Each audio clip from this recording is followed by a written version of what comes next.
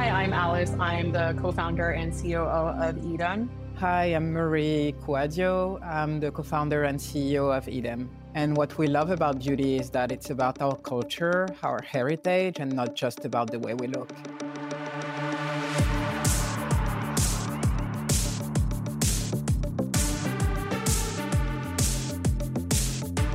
From New York City, you're listening to Beauty is Your Business, covering the intersection of innovation and business in the beauty industry.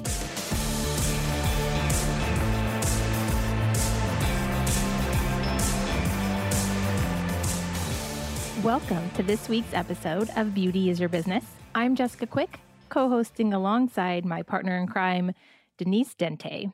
And this week, we are buzzing about brands that take a very focused approach to the marketplace.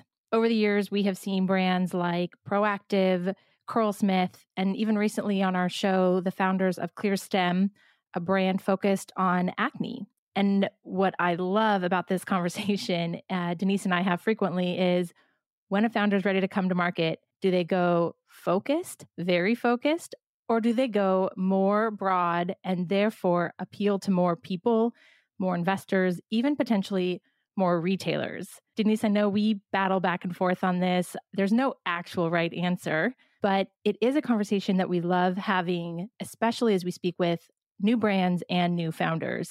It really is. And I'm excited to talk to you ladies today, even about your background and how you started and how you met each other at Google. There's so much to talk about. I can't wait. Well, then let's dive in. Marie, Alice, thank you so much for joining us today. Thank you so much for having us. And let's start there where Denise is kicking off and walk us through, as two founders, how did you meet and where did the genesis for Edem come from?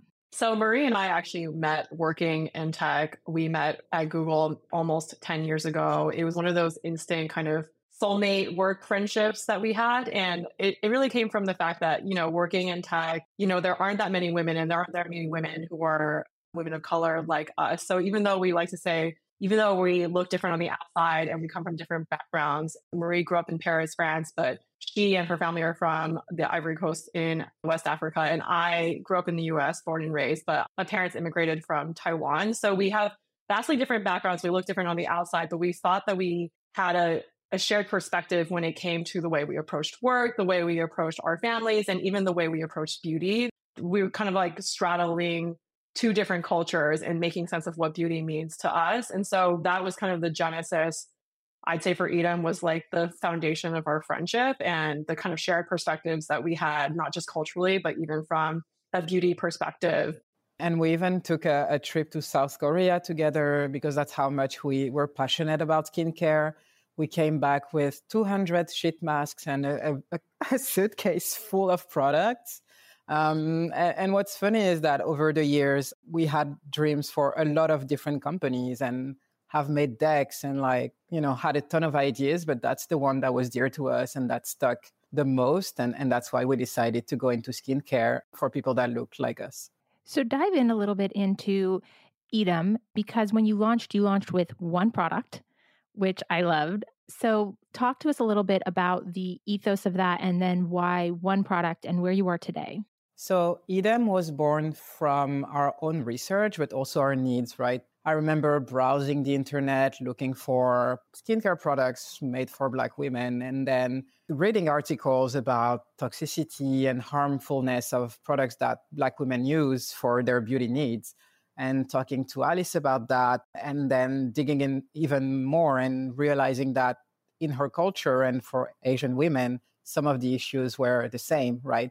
You have dark spots, there is colorism in our cultures, and this idea that when you have lighter skin tone, you look better. And so that was an interesting angle for us because when we looked out there were no brands that were, celebrating melanin skin, celebrating people with darker skin tone and saying that, yes, you can fade your dark spots, but we don't have to bleach our skin.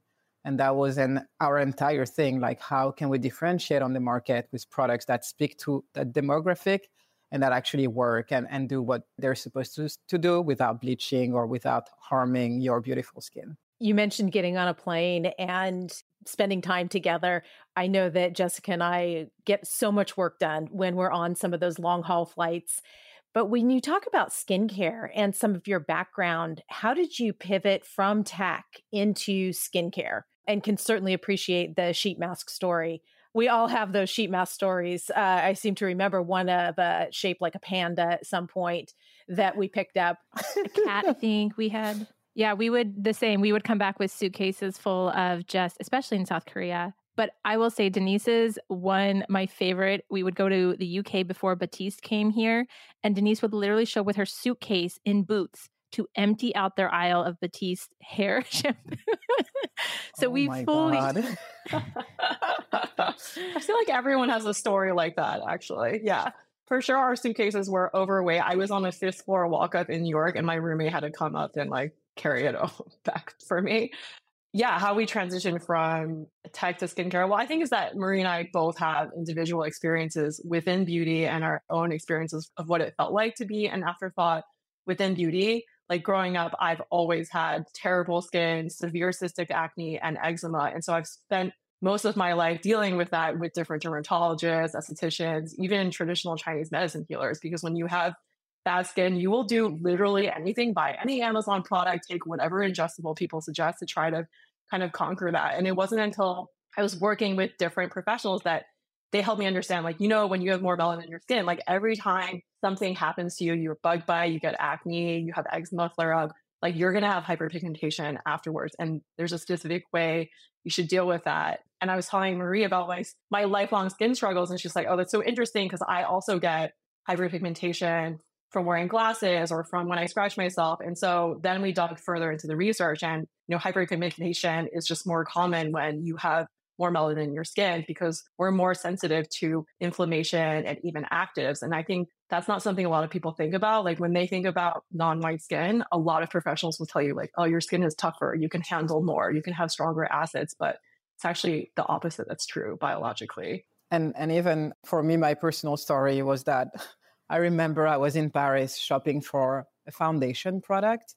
And so I go into one of the big department stores there. I'm super excited because this big brand has just released more shades, and their spokesperson for the campaign is this actress that's Black and has the same shade as me. So I get in the store all excited with my credit card, like, yes, today I'm going to spend some money. And I ask the sales associate for my shade, and they look at me kind of like, uncomfortable. And they're like, oh no, we don't carry those shades here, which is crazy because the shade exists. I'm here to buy it, but you don't have it. What does that say? And it left a really bad taste in my mouth. And I was like, oh, I guess there's a lot to do in this industry. And I kind of want to dig and see what more we can do there. And then back to your question, from a more, scientific or methodological way of how you go from tech to beauty, I think being for so long in tech, we spent combined 20 years working at Google. You learn a methodology on how to build things, on how to look at things, on how to problem solve. And we apply the exact same thing to our business. And I feel like that's what makes us stand out, because not coming from beauty is our big advantage. We look at things very differently. Walk us through that a little bit more. I think that's fascinating. So you have this idea about a product, and now you're ready to come to market with it, and you are from tech. So talk to us a little bit about some of the obstacles in those beginning months as you were speaking with, potential retailers, or that you were talking to friends, family about this launching. What were some of the early objections that you were hearing? I think for us, coming from tech, it's a lot about questioning everything, really understanding your end consumer, what exists on the market, why is it not working? So it's a combination of really, really knowing your user and also really knowing your product and iterating on it until you have something great, which I feel like coming in as an outsider to the beauty industry was really surprising that, people worked with manufacturers and work off of existing products and you only get a certain number of iterations. And we're like, no, like that's not how we're going to do this. So we had to find a chemist that would give us the unlimited iterations, that would work with us really closely and make sure we cross-reference all the research. And then we talked about clinical research and even testing the product itself, which is not standardized. And so for us at every step of the way, it was like, what do you mean it's always been done like this? Why is it like that? And especially coming from tech at the speed we want to work, it was like having to call people every day, manufacturers, be like, hello, did you get my email? Can you please respond? Was really I think they thought we were crazy because we wanted everything done like quickly. It was an interesting experience for us. Oh, we do new product development. And I will say that that is something, that we are on top of as well. Okay, we talked to you on Monday, but now it's Tuesday. So where are we at with things? Also, one of the obstacles we encountered early on is that since we're not from the industry and it's a lot of relationships and who knows who and who introduces you to who, I remember sending so many emails to manufacturers being like, hey, we would love to work with you, and never gotten any answer. And it's funny because today the same people then reach out to us and be like, oh, you have this business, or oh, we saw that your company won such and such award and we would love to work with you. So it's been an interesting journey. Oh, well, that's what I'm sure when you got, what was it, Fast Company's top 10 most innovative companies, I'm sure your phone rang off the hook. Actually, we're number one. Number one. Awesome. That's just so amazing for a brand that did not come from and started in the industry. It's something unique. And we love that idea because we're big fans of diversity of thought. In fact, I think some of the best results come when you put together a team of people that have and come from diverse backgrounds. Absolutely. The other interesting thing about that list was I think we were the only company that had raised no outside money to get on that list, which is like unique in its own way, just for being a beauty industry that is stocked at Sephora. I think even Maria mentioned the fact that relationships matter so much. So the fact that one, you made the list, then two, you're number one on the list, and then all of the distribution that you've been getting and all of the attention, being what I'll refer to as an outsider, not coming from this, I think that you've made some really big headway with that. Yeah. So I'd love to understand, is it bootstrapped by your own piece? Is that something where you knew coming into it, you wanted to put your own money behind it, and then at some point you would look to go through an investment or some other type of form of capital raising? Or are you guys really thinking we can do this on our own? I think it's a little bit of both. It's our personalities to think we can do this on our own. And I feel like that's the way immigrant parents raise their kids. Like, no, you can do this and go all the way and you don't need anyone. And you're so strong. And that has bad sides too, but I'm not going to get into that. But the thing that, yeah, you can stand on your own and you can be strong. And then really trying to explain to an investor who's usually a man that doesn't look like us, that you're doing one, beauty, two, that it's for people that are not white. And like, what do you mean melanin? Like, what's that? We've had those conversations. And I remember even in the early days talking to a potential VC and him telling me, your brand is never going to go anywhere because the people you're targeting don't have money. And so they cannot afford this product. So it doesn't make any sense. And that was kind of a traumatizing experience. And my personality is like, oh, let me prove you wrong. And that's what we did. Well, I think you actually started your story out by saying that you were in Paris and you walked into the department store and you had money in your pocket and you were dying to spend it and couldn't. So I think that in itself tells you, and that's what, when we were talking about your brand and everything that we loved about it, it seems like there's this opportunity for retailers to capture this client that wants to spend money, wants to have something specific for them. And it sounds like that's what you've managed to tackle. So when you have these conversations with the retailers, and even now obviously being in Sephora, are they seeing that? Is this a client that's finally being serviced at Sephora? Or is it a new client that's coming into Sephora looking for Edom? Do you even get that kind of in-depth information from them? Because that's super interesting to think about what not only what you're servicing for the client, but then for the retailer, the channel that you're opening for them.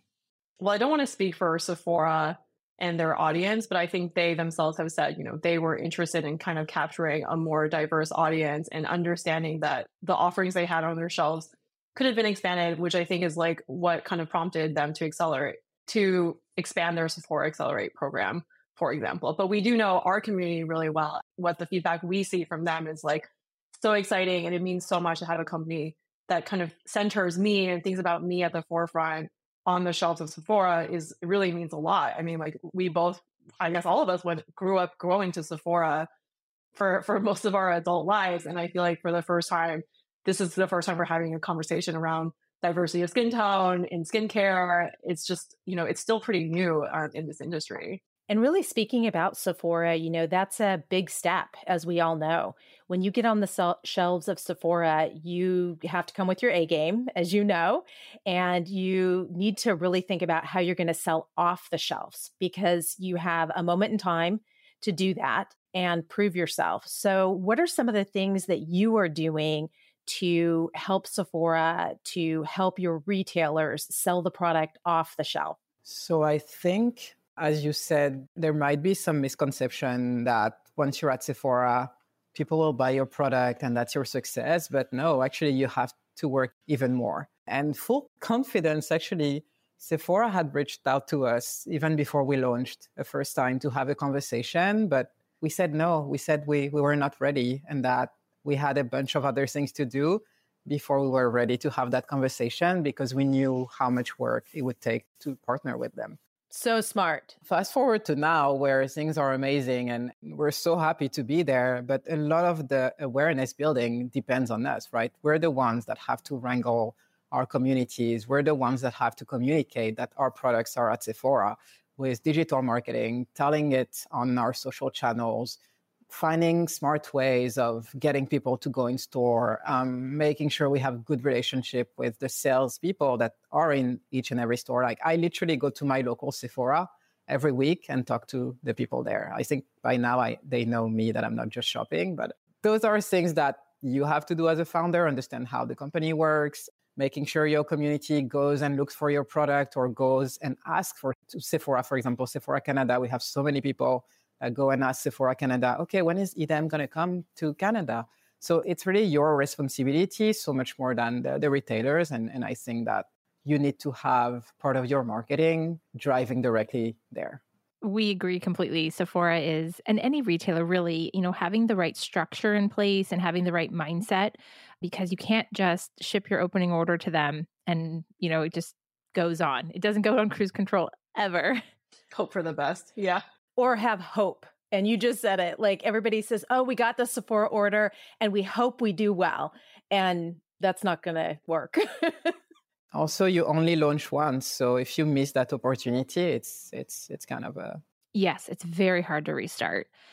How did you get Sephora early on? I mean, I know they wanted you even prior to launch, but early in your days of launch, you get Sephora. How did you structure yourselves to support them? And then when was that point where you said, okay, we are ready to move into Sephora? Like, I feel confident now that we have the right pieces in place. What does the structure look like? And what were the pieces that happened for you to say yes to them? So up until 2 months ago, you're looking at the entire company. It was just the two of us doing everything, including then handling the relationship with Sephora and making sure that we had the inventory to ship to them and all that. So that was the structure. And Alice leads a lot of the relationship with them because she happens to be in SF. It was a lot of work. We didn't sleep a lot during the past 18 months. And now we have teammates to help us. But for the longest time, it was very personal. And I think that's part of why we're successful, is that we would be the ones talking to our merchant every day and like having coffee and taking them to lunch and having real conversations. And it goes so much further when it's the founders doing that versus someone that you hire to do it. It's not the same, I think, involvement or passion. And particularly in the beginning, this is an opportunity to get to know every possible facet of the business. And it sounds like you guys are definitely in it. So that is, so good. And then with two of you, how do you divide up the workload? What does some of that look like for you? Do each of you have very different strengths? And so you play into your strengths? Do you have crossover? How do you decide who does what with a partnership like this? We do have very similar strengths, but I'd say that's in a good way, in that like we overlap in the way we think often. And so there's not a lot of like friction, I would say, between us and the way we make our decisions, but it kind of naturally split into like Marie leads product innovation and a lot of the supply chain, because she's super passionate about it and is constantly thinking about it. And it just kind of made sense for it to follow that way. And then I would kind of pick it up from once the inventory is done, like through to the end consumer. So, social media, email, customer service, things like that. And a part of that was just a mix of our backgrounds previously. I have mixed in operations. Marie has like an engineering technical background as well. So it kind of naturally played to our strengths, but we both do a lot of the marketing community stuff together because that's where we work together in brand marketing at Google.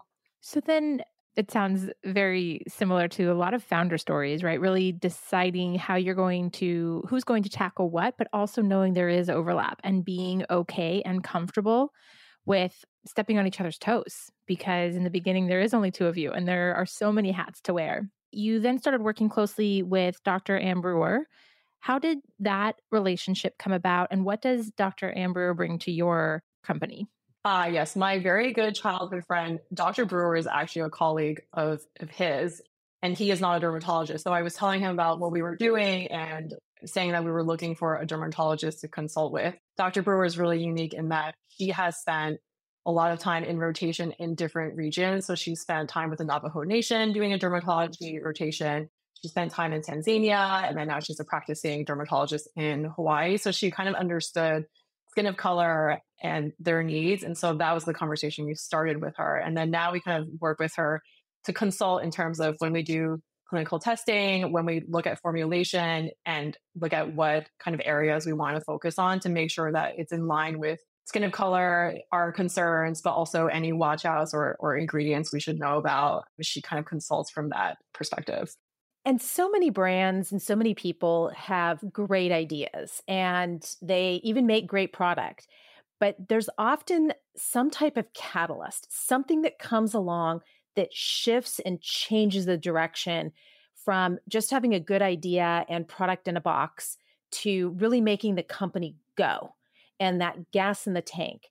Was there one particular catalyst for you or a couple of different things that happened that really got you on the map? I think it's twofold, right? It's the fact that for us, this brand is not a product. If you remove our products, the brand still stands, and we could go tomorrow and do apparel. The next day we could do furniture, but the story about cultures and heritage and women that straddle multiple origins and heritages, that still stands true. And so on the day-to-day, that's going to be the catalyst. And then if you look at real-life events that have put us on the map, I would say the first one is that we were part of the first cohort of Glossier grantees in 2020. And of course, when you have a brand like that, that's talking about you and giving you, space to tell your story on their Instagram, where they had 2 million followers at the time, that's huge. The second thing was when we told Sephora that we were not ready, a few months later, we saw that they were doing their accelerator program. And so we applied to that because we felt that was the best way possible to start the partnership. They would take us in, they would incubate us, they would explain more things that when you're just another vendor. And so that's the second event that put us even more on the map. Those are huge catalysts. I love that, the opportunity, and that you took them, because a lot of the times we see these come through, but we either second guess whether or not we would actually get in. And so is it worth the time? Or we are so busy, we forget and don't do it. And so I love that you guys jumped on every opportunity you could. Where do you see Edam going and having, this, like you've said, this strong brand story that can stand on its own? You can go many places. Where do you see the next few years going for you? We have this discussion a lot and we think about this a lot, but I think at least for the next few years, we want to be really, really focused about being at the forefront of skincare and establishing ourselves, because there's still so much brand awareness that we need to build. There's so much expertise, so much research that still needs to be done around skin of color. So for us, it's really about, building that product innovation, standing out and kind of disrupting the industry. We've kind of scratched at the surface. I think we're starting to show that there's something here, but there's still so much more that needs to be done from a research, from a product perspective, that we're really excited about. Look, I think you bring up a very good point. When you're innovative and maybe you're first to market or one of the first to market, you do have first mover advantage. But at the same time, what comes with that is the responsibility and the cost to educate and market and create awareness. So I do have a question kind of around that. We talk to people all the time that say, oh, brand awareness, just go out and sell product. Don't worry about building brand awareness. Yeah, we don't necessarily find that to be the case, but we have heard it. Where do you stand with this being on the forefront and having that responsibility of having to do this brand awareness and the cost and the education to do it? Where does that play into your plan? For us, it's the non-negotiable part of what we're doing. There's no EDM without the brand awareness and the education. Actually, we launched our Instagram and our blog about beauty almost a year before we launched a single product, because we knew that we had to explain a little bit more what we were about, and that by putting those stories out there, the people who we're talking to would self-identify and be like, oh my God, I found my home. That was the entire thing. It's still true till this day. Education, community building, explaining to people that their skin is different, why when you use all these products, they don't work, or maybe, they were not made for you. Those are all things that we still need to do and that we'll not give up on doing. And I think the second thing is that, yes, we were the first to bring this to market, but the more and more companies that are going to do it as well, that's going to help. Like, competition is welcome when you uncover a truth like that. And so we're really excited for other brands to talk about it as well.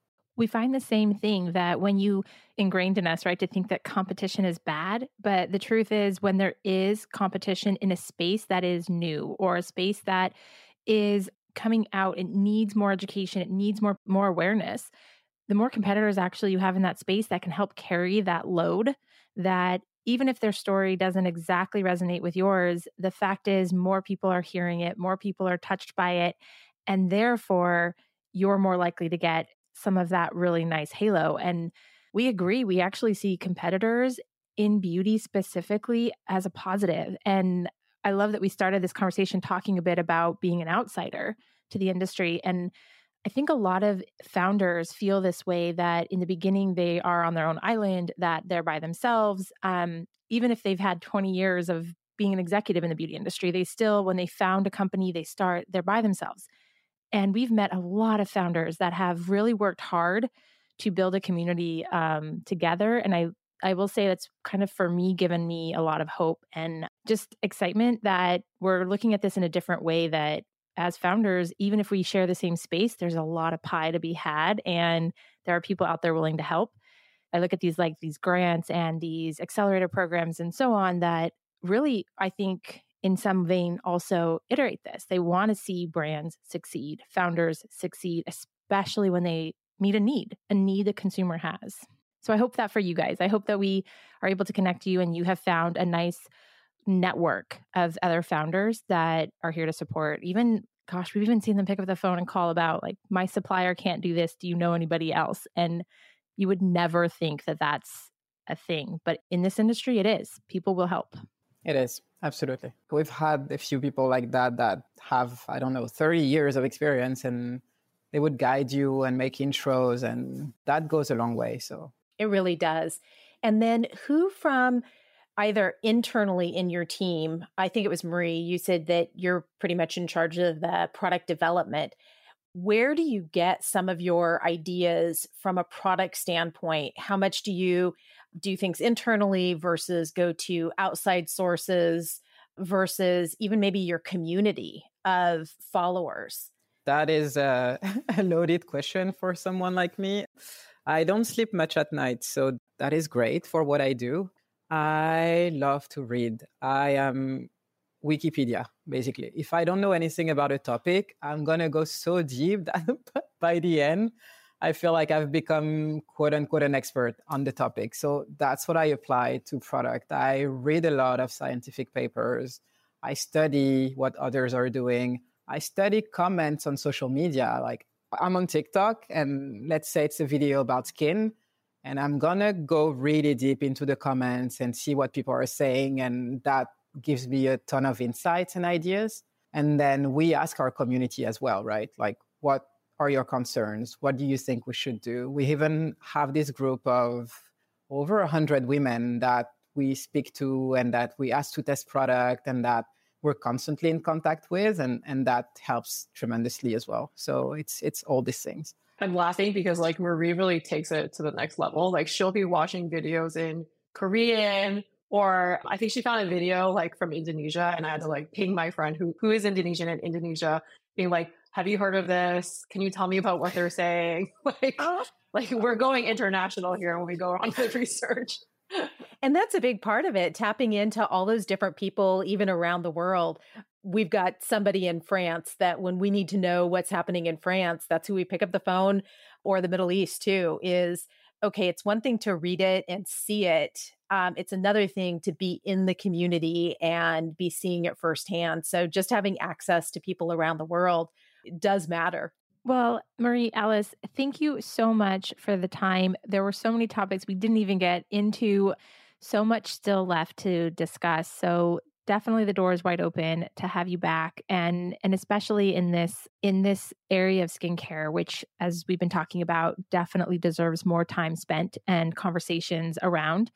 So thank you so much for the time today. If our listeners, if they want to get a hold of you, is there a great way to do that? Yes, they can email us at hello@edom.co or even DM us at edom.co. We're constantly in there. We used to do customer service ourselves completely. So your message will not get lost. We will definitely see it. Oh, well, thank you so much, ladies, for being on the show. And if you want to keep buzzing with us, head over to buzzbeauty.com. This has been Beauty is Your Business. Produced by Mouth Media Network. Copyright 2021. Keep in touch on Instagram and Facebook at Mouth Media Network. And find prior episodes at beautyisyourbusiness.com and wherever the best podcasts are found. Your brand message can be on this show. Email us to find out more at podcast@mouthmedianetwork.com. Thank you for listening.